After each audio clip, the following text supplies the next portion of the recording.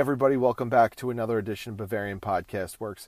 This is Chuck Smith, and I'm here to bring you the weekend warm-up, BFW's weekly show where we hit on all the huge news of the week.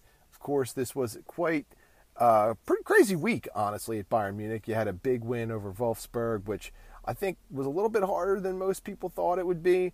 You had some transfers that maybe some people didn't think were going to happen. You just had some overall crazy news.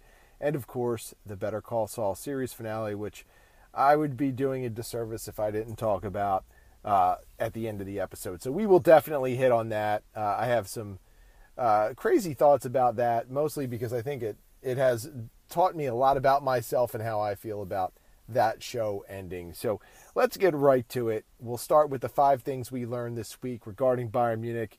And hot off the heels of the win over Wolfsburg, things look good.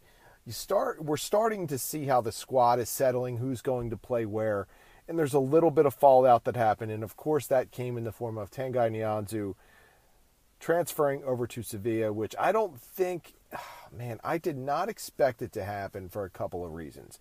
Now, let me first say I think it's an awesome move for the kid because he's going to get far more opportunity there than he ever would have at Bayern Munich.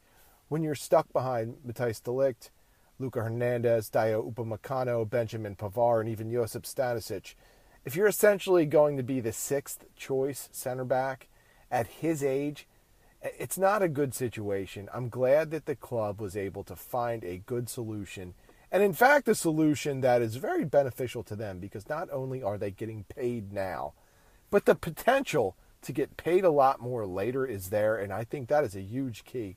Because if this kid becomes as good as the club thinks he was going to be, or is going to be, they are poised to make a lot of money through a sell-on clause, which is great. It was good business by Brazzo. I think he deserves a lot of credit for what he did here, and I know it was hard for him to do it.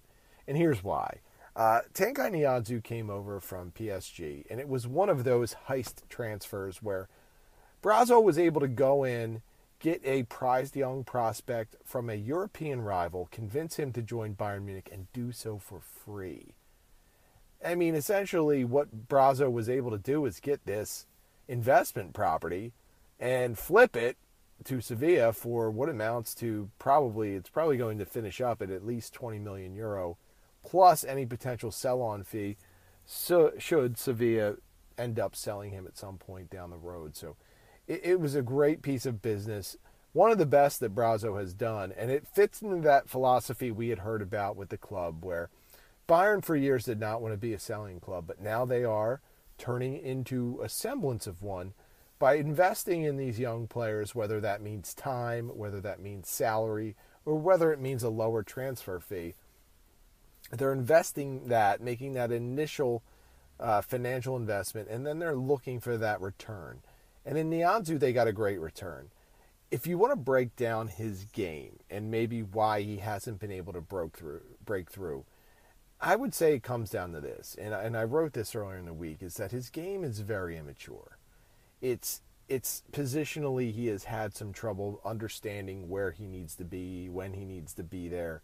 His challenges have been sloppy. He hasn't always been the most precise passer. But these are all things that, while they are a problem now, they really could be worked on and improved upon so that when he gets to the stage of his career where he's ready to be a consistent contributor, those won't be issues. But for now, he does have some problems to iron out. He's going to be able to go to Sevilla, work on those things, and hopefully be able to really get his game in line to where he can do a lot of things and have a good career and really just be able to make something out of this potential that he has. And I think he's got a good chance to do that. Unfortunately for Bayern Munich, it was not going to happen there just because of the numbers. And I think when Matthijs de Ligt came in, it really sealed the deal for Tanguy Nianzou. There was just no chance he was going to play. And even when you look at a player like Josip Stanisic, he is getting all kinds of interest from other clubs in Europe, and they need to find him a way to play at some point, somewhere. Of course, he can play at both outside back positions. He can play some center back. He can play the 6 a little bit. There's just a lot of talent at Bayern Munich, and that's a good problem to have. So, it's one of those things where you look at this situation, it just made sense on every level. Tanguy Nianzou should get more of an opportunity at Sevilla. Bayern Munich gets a nice influx of cash and some flexibility with some of their defenders. And of course, when you look at Benjamin Pavard and you look at Josip Stanisic, you look at two guys that can play a couple different positions. So should there be an injury, should something unfortunate happen, a suspension or something like that, Bayern has options, and that's very, very important. And I think that makes Julian Nagelsmann and Brazzo both feel very good about where they sit with their defense. So yeah, great move by Bayern Munich. Excellent business. I have not always been the biggest fan of some of Brazzo's decisions, some of his moves, but I always will give him credit for what he does well. And this is just maybe the best move he's ever made when you look at it from A to Z, to get Nianzou for free and flip him for what he did and then add the sell-on clause. That was just a masterful piece of business. And speaking of Brazzo, the second thing we learned this week is that he is up for a contract extension, which could go as long as 3 years. Now, as I just stated, I've had this up and down relationship in trying to assess Brazzo because I don't always agree with how he has handled people, how he's communicated, how he's worked internally through the typical type of politics you would have in any big organization. I don't always agree with his moves, but like I said, I am always quick to credit him, and I do think this is a deserved extension if it does happen. He has made some good moves. He has closed deals that I personally didn't think he had chances to get done. He has grown into this role, and I think it did take some learning. I think that his experience with Niko Kovac and basically shutting Kovac down from getting anything he wanted, I think Brazzo learned from that. I think he learned from the disagreements with Flick, and seeing how that impacted not just the front office, but the coaching staff and the entire club. I think Brazzo was able to learn from that, and I think he was able to process what happened, what went wrong, and how he could do things better the next time around. So I think that's why we're seeing some of those things improve that maybe even a year and a half ago, didn't look like they were going to get better anytime soon. So this makes perfect sense for the club. It makes perfect sense for Brazzo. He is enacting a plan right now. This is a kind of an odd situation where the club has a relatively new coach, Julian Nagelsmann, in his second year. They're flipping over their roster as some of the really great players get older. They are integrating new players, and they're doing a lot of interesting things with their youth. And if you've noticed a lot of the transactions on BFW and you've noticed what is going on with Bayern Munich and youth players, you can see that they are identifying good young prospects, some of whom may make it at Bayern Munich, some of whom may be flipped and sold down the road. But this is the new way to do business. If Bayern Munich is going to compete in this financial landscape, they're going to have to rely on creative solutions like this. And if that means flipping young players, then that's what they have to do, because when you look at TV revenue and you look at just the overall revenue streams for teams in the English Premier League or even La Liga, it's very tough for Bayern to match up with those Premier League squads. It's very tough for them to match up with Real Madrid and FC Barcelona. Of course, what Barcelona does with their revenue is a whole separate question. But to the point, Brazzo is the person that the club is looking to really kind of direct the ship here.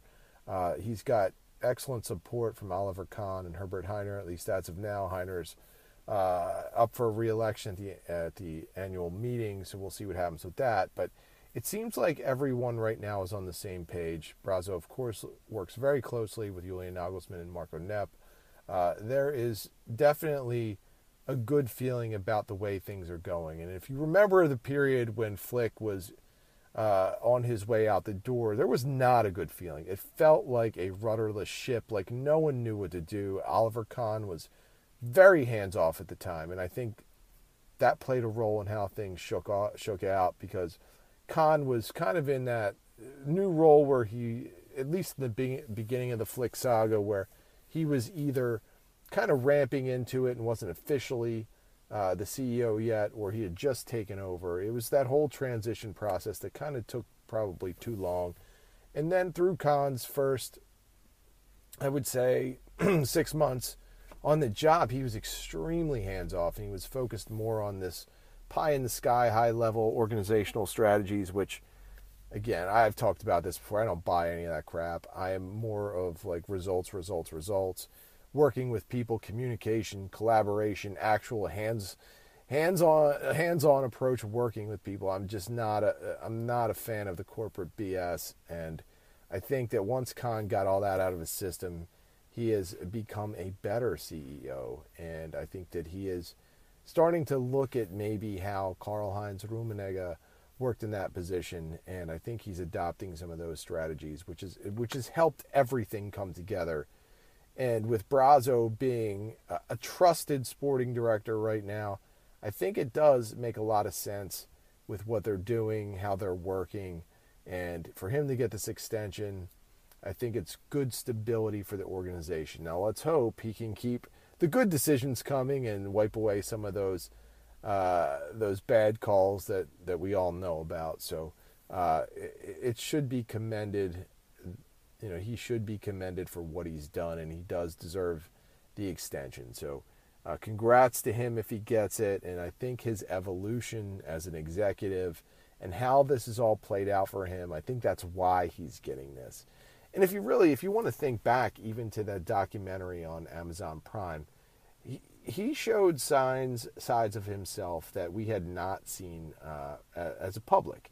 He was talking through some things in his life. There were some vulnerabilities there, and he seemed like a genuine person. During the whole Flick saga, he did not seem like a genuine person. He seemed, at least what we saw publicly before that documentary came out, it was really actually quite confrontational. So I was happy to see that there was this side of him within that documentary, and I think that he has toned his act down and figured out a way to communicate better and work well with others. So he deserves it, and you have to give him credit for that, even if you're a person like me who didn't always like everything he did. And I think what you'll always find about me is I don't like every move a manager makes. I don't like every move a sporting director makes. I don't like every game a player plays, and I'm not afraid to say that. It doesn't mean I have anything against them personally. It doesn't mean I dislike them overall. Like, I didn't like some of Brazzo's moves, but I never thought he was a bad sporting director. I just thought he made some poor decisions. I don't always agree with Julian Nagelsmann, but I still think he's a bright, young, innovative coach who is a good fit for Bayern Munich. It's just how it is, and I do think at times, whether it's on our site or on social media or whatever, if you have any dissenting opinion, that people assume you're just a hater. And we see this a lot with Leroy Sané, who we'll talk about in a little bit on our site, because he is a controversial figure in a lot of ways. He does some tremendous things on the pitch, but he also has some issues with it, whether it's in his game or with his personality or whatever. We'll dive into that, but it's okay to criticize. It's just, it's part of the game. It's what we're here for. But, we do, at least on our site, try and prevent things from going over the top. So, maybe some of you feel like we don't always do that, but we definitely try to. And at least with me, when I criticize someone, I don't try and fly off the handle. Like, I'm not going to come in here and spit fire just because Brazzo signed, Bouna Sarr, right? Like, I mean, yeah, it's a terrible signing. It doesn't make sense, but, whatever. No GM or sporting director is going to be perfect in their moves. So credit to Brazzo. He deserves the extension. And this should be, a very stable situation for Bayern Munich moving forward. The third thing we learned this week, and I won't go on and on about this, is that Robert Lewandowski has had a tough time starting life in La Liga. Now, listen, he did not have a great game in Barca's opener, which was disappointing. And I'm not one of these people that I'm going to sit here and hate on him, because I'm not. I think he's a great player. I think he deserves success, and I think he's worked extremely hard for everything that he's gotten, and he's never been entitled or anything like that, okay? I mean, sure, he's got a bit of an attitude now, but I think if you went through what he went through in his life, what you've went through in his career, yeah, at this point, maybe you might start to feel like, yeah, I deserve what I've gotten here because I've worked my butt off, I've put in all the hours, and I've pretty much been a maniac about approaching my career. So he might feel that way. But I don't wish him ill will. I don't wish him failure, especially at Barcelona. I want to see him do well there. Part of that is because I hate seeing the Bundesliga dogged relentlessly for no reason. We've all heard the Farmers League crap. We've all heard, every type of slight about the quality of playing the Bundesliga. So I would like to see Lewandowski go to Barca, play well. Didn't happen the first week. But things actually got worse for him because he got mobbed by a bunch of fans this week at Barca, and then one of them stole his watch. Like, they stole his watch. It's not even like the situation where Franck Ribéry was in Italy and someone broke into his house. That stuff kind of can happen, but Lewandowski was in the car. Someone reached in and took his watch, which is crazy. Like, who does now? Now, luckily for Lewandowski, he got out and chased the guy, or the person. I shouldn't say guy, because who knows who it was, but he got out and chased the person and did not get the person, because I guess they had a good start. You would figure Lewandowski would be able to track down some schmo like me or you. But I'm guessing the person had a good leg up. But the authorities did bring in the suspect. They did recover the watch. So I'm glad that he survived that without any major issue. But damn, Barcelona, what are you guys doing over there? I mean, you realize what you have in that guy, and then you're going to go unleash these morons to, swarm his car, steal his watch. And the funniest part of the Mundo Deportivo article was they were TikTokers. Like, what the hell? Listen, I don't do TikTok. I do Twitter. I have an Instagram account that I literally never use because I don't understand Instagram. To be honest with you, I don't get it. And when you're not like a good looking dude like me, you're not too eager to go posting your picture around. So I don't really get Instagram. I know my kids do it, but I'm not into it. So I pretty much stick to Twitter when it comes to social media. So, but I don't get the TikTokers. I don't get any of it. I don't get why they are the way they are, why they always think the world needs to be on camera. And I don't get them being part of the swarm of people who stole Robert Lewandowski's watch. So, damn you TikTokers. Stay off of Lewandowski and his belongings. So, hopefully things improve for Lewandowski and he can have a good showing for Barcelona this weekend. It would be good for him to get off on a good foot, score some goals, and really start to establish himself there, because I think that in the end he deserves to have success. The fourth thing that we learned this week is something that we touched on just a few minutes ago, and that was with Leroy Sané. And we've gotten to the point with Sané where he has become a lightning rod on BFW. He has become a figure where it's almost like you either have to love the guy or you have to hate him, or one side or the other is going to come crashing down on you for saying one thing or the other. Well, the big news with Sané this week is that he has pretty much been relegated to the B team within training sessions. So that's not where he wants to be, obviously. I'm sure this is not what he envisioned when he came over from Manchester United. One of the things that Sané had in mind was to come to Bayern Munich, to win the Bundesliga, to win the Pokal, to win the Champions League, and hopefully to win a World Cup with Germany. Things haven't always worked out for Sané since he moved over. And I think what we've seen with Sané this season is that his skills are still there. We don't know about his confidence because he has struggled a bit. And that's okay to say.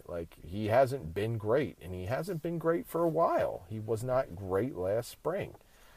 He was a monster in the fall and early winter, but ultimately he was not able to put together the type of consistent season that I think everybody wanted. And I think that he has not performed to the level in which he's capable of this season for sure, or even toward the end of last season. So this B team designation for him, there's no reason to think it's going to stay there, but I understand it at this point. In fact, I agree with it. I look at the starting lineup, and I see Sadio Mane and Serge Gnabry up top. Sure, you could argue that Sané maybe should be given an opportunity up there, but I don't even think that's where Nagelsmann sees him. Maybe he does. I don't know. I'm not sure that Sané could really break through at that next level, which is right now played by Jamal Musiala and Thomas Muller, because they have just been spectacular. Where do you fit Sané in among those four? And that's not even counting Kingsley Coman, who I rate higher than Sané at this point, because just on overall disruptiveness, I think Sané is better. Coman is better. The thing with Sané is he's got that potential and he's got all of the ability.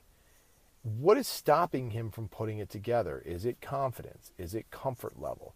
Is there something he doesn't like about playing for Julian Nagelsmann? Or is he just not as good as some of the other players?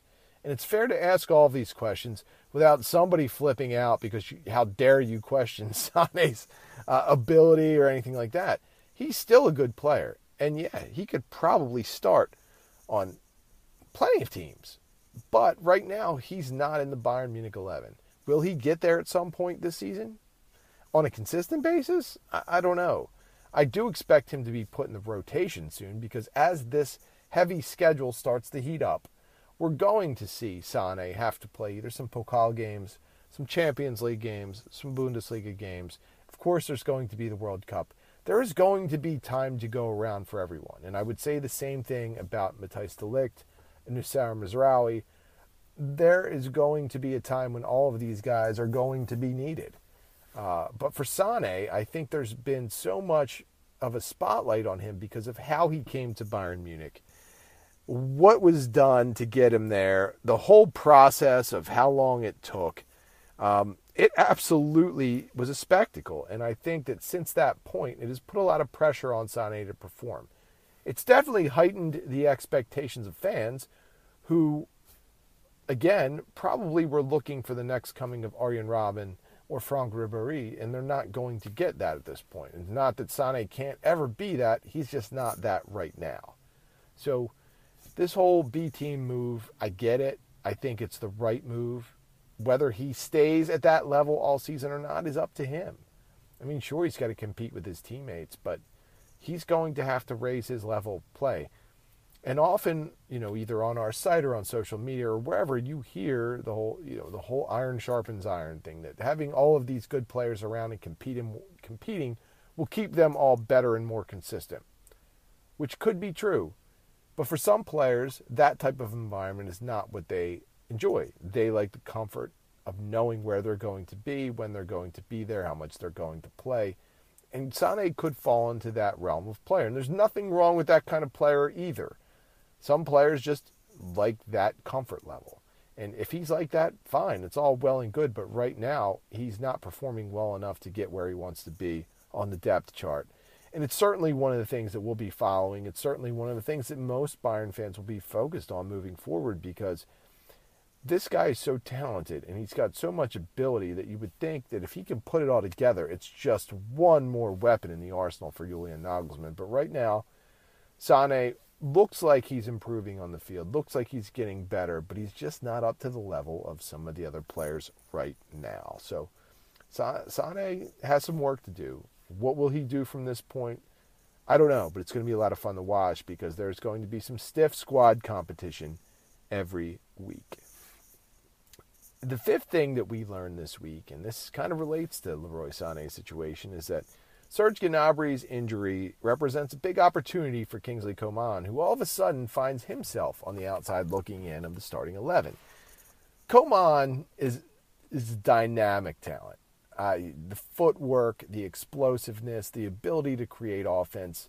His game has matured to the point where Bayern Munich can now fully trust him to be the type of player to start every game. The biggest problem for Coman might be is if you look at his skill set and his performance, just like Sané, he's best working as a pure winger. This 4-2-2 alignment that Julian Nagelsmann is using right now, I don't know where Coman fits in best. Does he fit in best at the top of the formation as one of the, for lack of a better term, strikers? I mean, it's a very fluid formation, so it's not like just because you're at the top to start, you're going to stay there. One thing we've heard about Coman is that his finishing isn't great and that he's not the most dependable finisher, so playing him up there might be a detriment. So then you look at the spot where Julian Nagelsmann supposedly prefers him, which is in that attacking midfield role in that second level of the 4-2-2. Well, right now, you could really argue the two best players in Bayern's attack over the first 3 games, 2 Bundesliga, 1 DFL Super Cup, have been Thomas Müller and Jamal Musiala. They have consistently created offense. They have looked dynamic in doing so. I'm saying dynamic a lot. I guess I must have that on my brain for some reason. But they both look great in doing so. And they have been very consistent and dangerous. And honestly, they work so well together. And the way that Musiala and Muller and Sadio Mane and Serge Gnabry have all interchanged positions and spots on the field at different times and making different runs to occupy different positions, it has worked really, really well.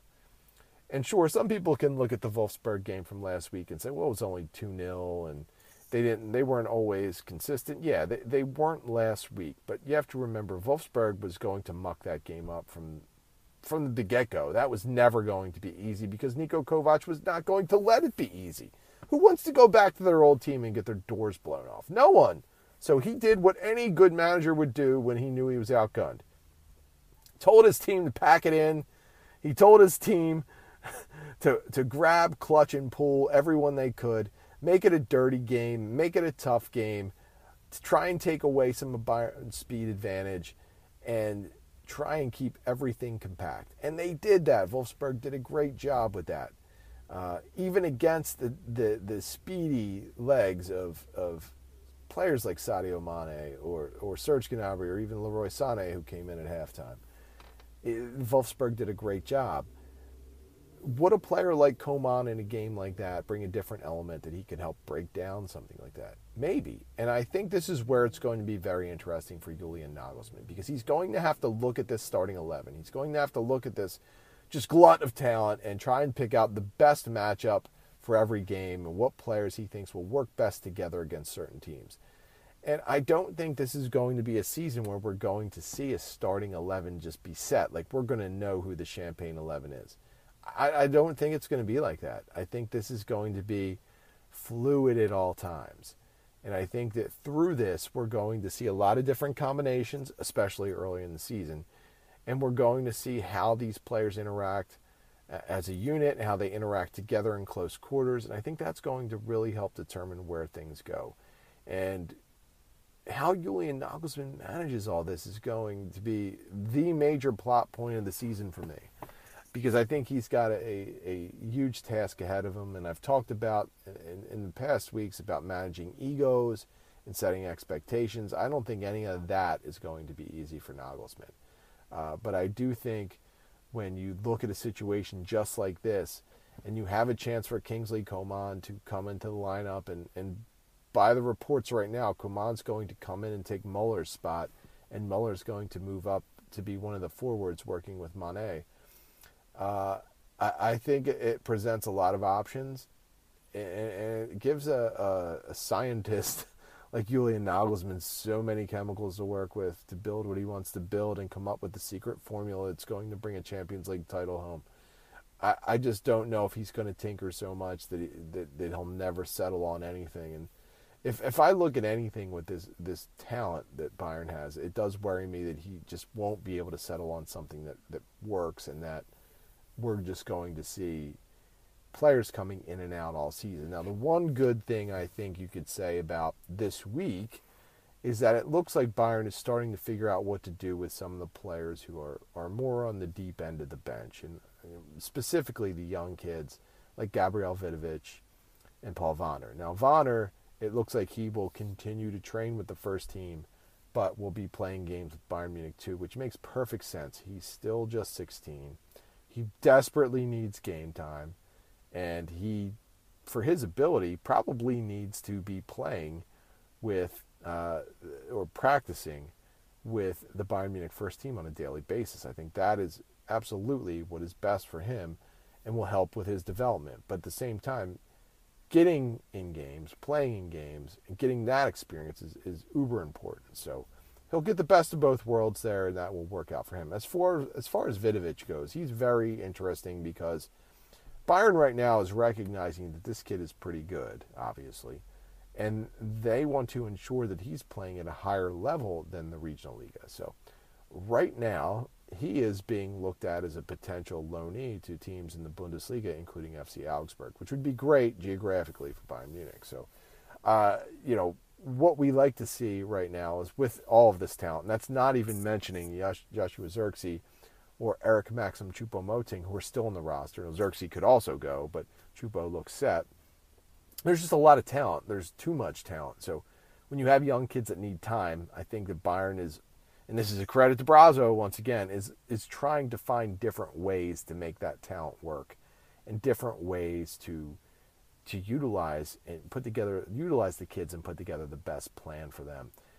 With Xerxes, it looks like they're going to try and cash out on him while his stock is pretty high, which is, again, a very smart move. At this point, Xerxes has no future with Bayern Munich. He's not going to get any playing time, so his value will only go down this season. It would be best to sell him before this window ends, and I do think that that's part of the plan. But back to how this all started before we started really diving into the depth chart. This is an opportunity for Kingsley Coman to jump over some of these players and show what he can do. And to be honest, it's a very good opponent for him to do it against. VfL Bochum is not exactly the strongest club in the Bundesliga. So Coman, I'm sure, will be looking to have a good game and see if he can put his mark on the score sheet and in the starting lineup and make it hard for Julian Nagelsmann to take him out of it. So that will be a key subplot to the game on Sunday, which hopefully you guys are listening to this before that, but if not, no big deal, right? Finally, we're going to close on something I've spent a long time watching. Better Call Saul is, to my knowledge, at least right now, it's, I guess, the final installment of the Breaking Bad universe, at least as of now. Of course, we saw the original Breaking Bad series. We saw the El Camino movie, which really tied up Jesse Pinkman's storyline, at least in terms of seeing what happens with him. And then Better Call Saul, which was the prequel to Breaking Bad, but also had elements of a sequel as we find out what happens to Jimmy McGill / Saul Goodman / Gene Takovic. So I'm going to take you through my thought process as this whole show was winding down, especially that last episode. When we started off quick in that finale, and it was a situation where, of course, Gene Takovic found himself on the run very quickly, and Jeffy's mom dimed him out to the police after seeing the video, and they were able to get him, start their process of getting him. So we did get to see a brief period where Gene Takovic was on the run. And I don't know what this says about me. I was so rooting for him to make it. I didn't want to see him get captured. I was hoping he would be able to use his con man brain to find a way out.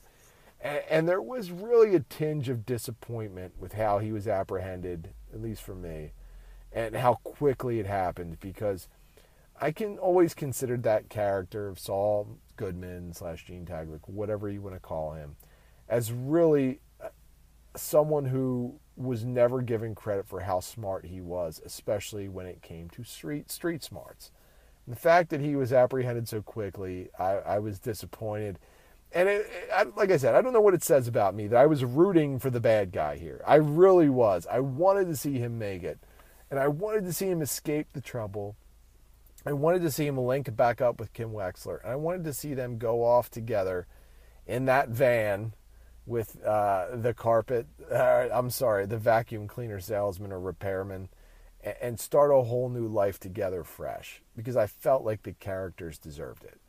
And when I started to think about the end result of the episode, I realized how selfish of a viewer I was, because I wanted this story to keep going. I didn't want to see it end. And with that, I was letting my own feelings kind of dictate where I wanted the story to go and how I felt it should end. But when I took a step back, I let it all come together. I let it all play out. And I think it was during a commercial break that I kind of like rebooted my brain and just accepted what was happening. And I thoroughly enjoyed what happened. And really what this whole show ended up being about was this character evolution for how Jimmy McGill became Saul Goodman, became Gene Takovic, but then eventually reverted back to Jimmy McGill. And it was a whole development arc of this person who probably was not a bad person, probably was a person that wanted to have fun a little too much and push the limit, but wasn't bad, and then found himself in this bad world. And things did not work out for him at many times in his personal life. He had a lot of issues with acceptance and dealing with his brother and family. And he always lived with a bit of a chip on his shoulder because he could never live up to the standards that his brother had set, the expectations maybe that people had for him. And he did what he knew how to do best, which was bad things. I don't think he wanted to be a bad guy. I think he wanted to be a good guy. But he found himself in this world. And I think it's very much the same way that Walter White's character evolved. Now, Walter, for all of his faults, had good intentions at the beginning of his process of becoming a mega criminal. I don't think Saul Goodman's character ever really set out to be this arch criminal. I don't think that was the intent, but it's how life went. It's how he started to get some semblance of success, and he bought into it. And why that's all important is because when you look at how the finale played out, you look at those ending scenes and what he did, how he was able to manipulate the DEA and FBI into working that sentence down from 86 years to 7 years because he was so good at being a con man, so good at lying, so good at putting on a show that the people in the DEA and the FBI, they couldn't trust themselves to actually get the case done, and he could have walked away free. So they accepted that plea deal, but little did we know the whole plan changed when Kim Wexler had the unfortunate idea to go to Howard Hamlin's widow and confess to everything, which put her pretty much in the crosshairs of some legal trouble. And, of course, how the episode ends is that Saul Goodman turns back into Jimmy McGill and does the right thing. He builds on that whole story that he had, the sob story that was going to no doubt break a juror. And then he has this moment where he's so self-aware. It's something that you knew was always in the character, but you never thought you would see because who would basically indict himself? And it was pretty remarkable how he did it. It was really remarkable how it was written, and how it all played out I thought was just phenomenal. And even though I was selfish about how I wanted this to end and where I wanted this to go, I had to appreciate how it was done. And if there's one thing that you have to say about the showrunners and writers of the Breaking Bad universe is that they 100% of the time always deliver. And I've talked about it many times on this. Breaking Bad and The Wire for me were always neck and neck for my favorite show ever. And I love them both. And I don't rewatch them, but I could at any point and be completely satisfied. If you said I had to take two shows and I could only watch two shows the rest of my life, those would be it. And, I always kind of went back and forth with which one was better, which one did I like more. And I liked them both just a ton. So which one was better? And I've said this before. To me, it came down to Breaking Bad because it just had the better ending. And Better Call Saul, while it didn't quite go as far as Breaking Bad in terms of how good the ending was, I still prefer the Breaking Bad ending. I think it was damn close. And I don't know that I can differentiate Breaking Bad from Better Call Saul. I don't think I can separate them into two different shows because they were so tied together. It would almost be like having a prequel to The Wire where, you see how Omar turns into Omar, or how Avon Barksdale turns into Barksdale, or how McNulty ends up the way he does, right? All great characters, all probably could have had a prequel that was insanely good. But Breaking Bad, the universe, they did it with Better Call Saul. And I wasn't one of the people very skeptical at the beginning of this. I was on board from the get-go. I wanted to see this. I loved the character of Saul Goodman. I wanted to see how he became who he became and what led up to it. And I got to be honest, the show completely, for me, lived up to everything A to Z. I'm not going to, like I said, I can't differentiate Breaking Bad from Better Call Saul, and I can't separate them in my mind. So to me, that's all just one long show, and I throw El Camino in that as well. In fact, I would like to see someone actually put everything in chronological order in like a DVD set or something. So like you could watch like everything from the beginning of Better Call Saul straight through the ending of Better Call Saul and El Camino to what happens with some of the primary characters. But in another selfish way, I hope this isn't the end of the Breaking Bad universe. I hope there's something more to come. But I get it completely if there's not. And I have to give a lot of credit to the producers, the directors, the showrunners, the writers. They were able to do something which is almost impossible with me, and that's make me feel good about an ending even when it was sad. And it was sad because you become attached to those characters. You like what they are. You want to see them continue on. But with Jimmy McGill sitting in a jail cell for 86 years, but who knows, with good behavior, and you see Kim Wexler, at the prison, seeing him, having that last conversation. Of course, we had all the great cinematography echoing the opening scenes of Better Call Saul with the final scenes. To see how it all played out and to see how that character went from good guy to bad guy to made things right guy, as much as he could. To me, it was just a fantastic journey, and I thought it was great.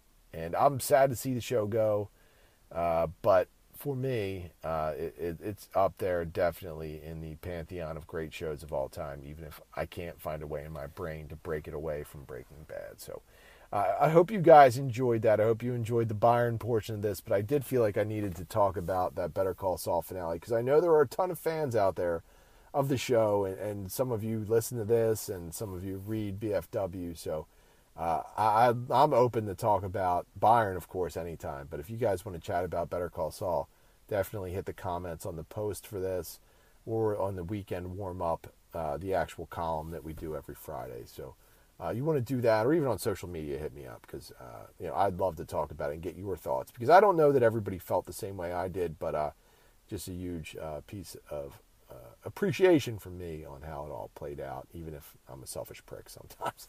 All right, so that's it for me this week. Appreciate you guys hanging in there. You can always get me at the Barrel Blog. You can get the site at Bavarian FB Works. Ladies, hit Tommy Adams up at Tommy Adams 71. The guy, listen, good-looking dude, nice guy. I mean, he's friendly. Doesn't have any weird quirks that I know of.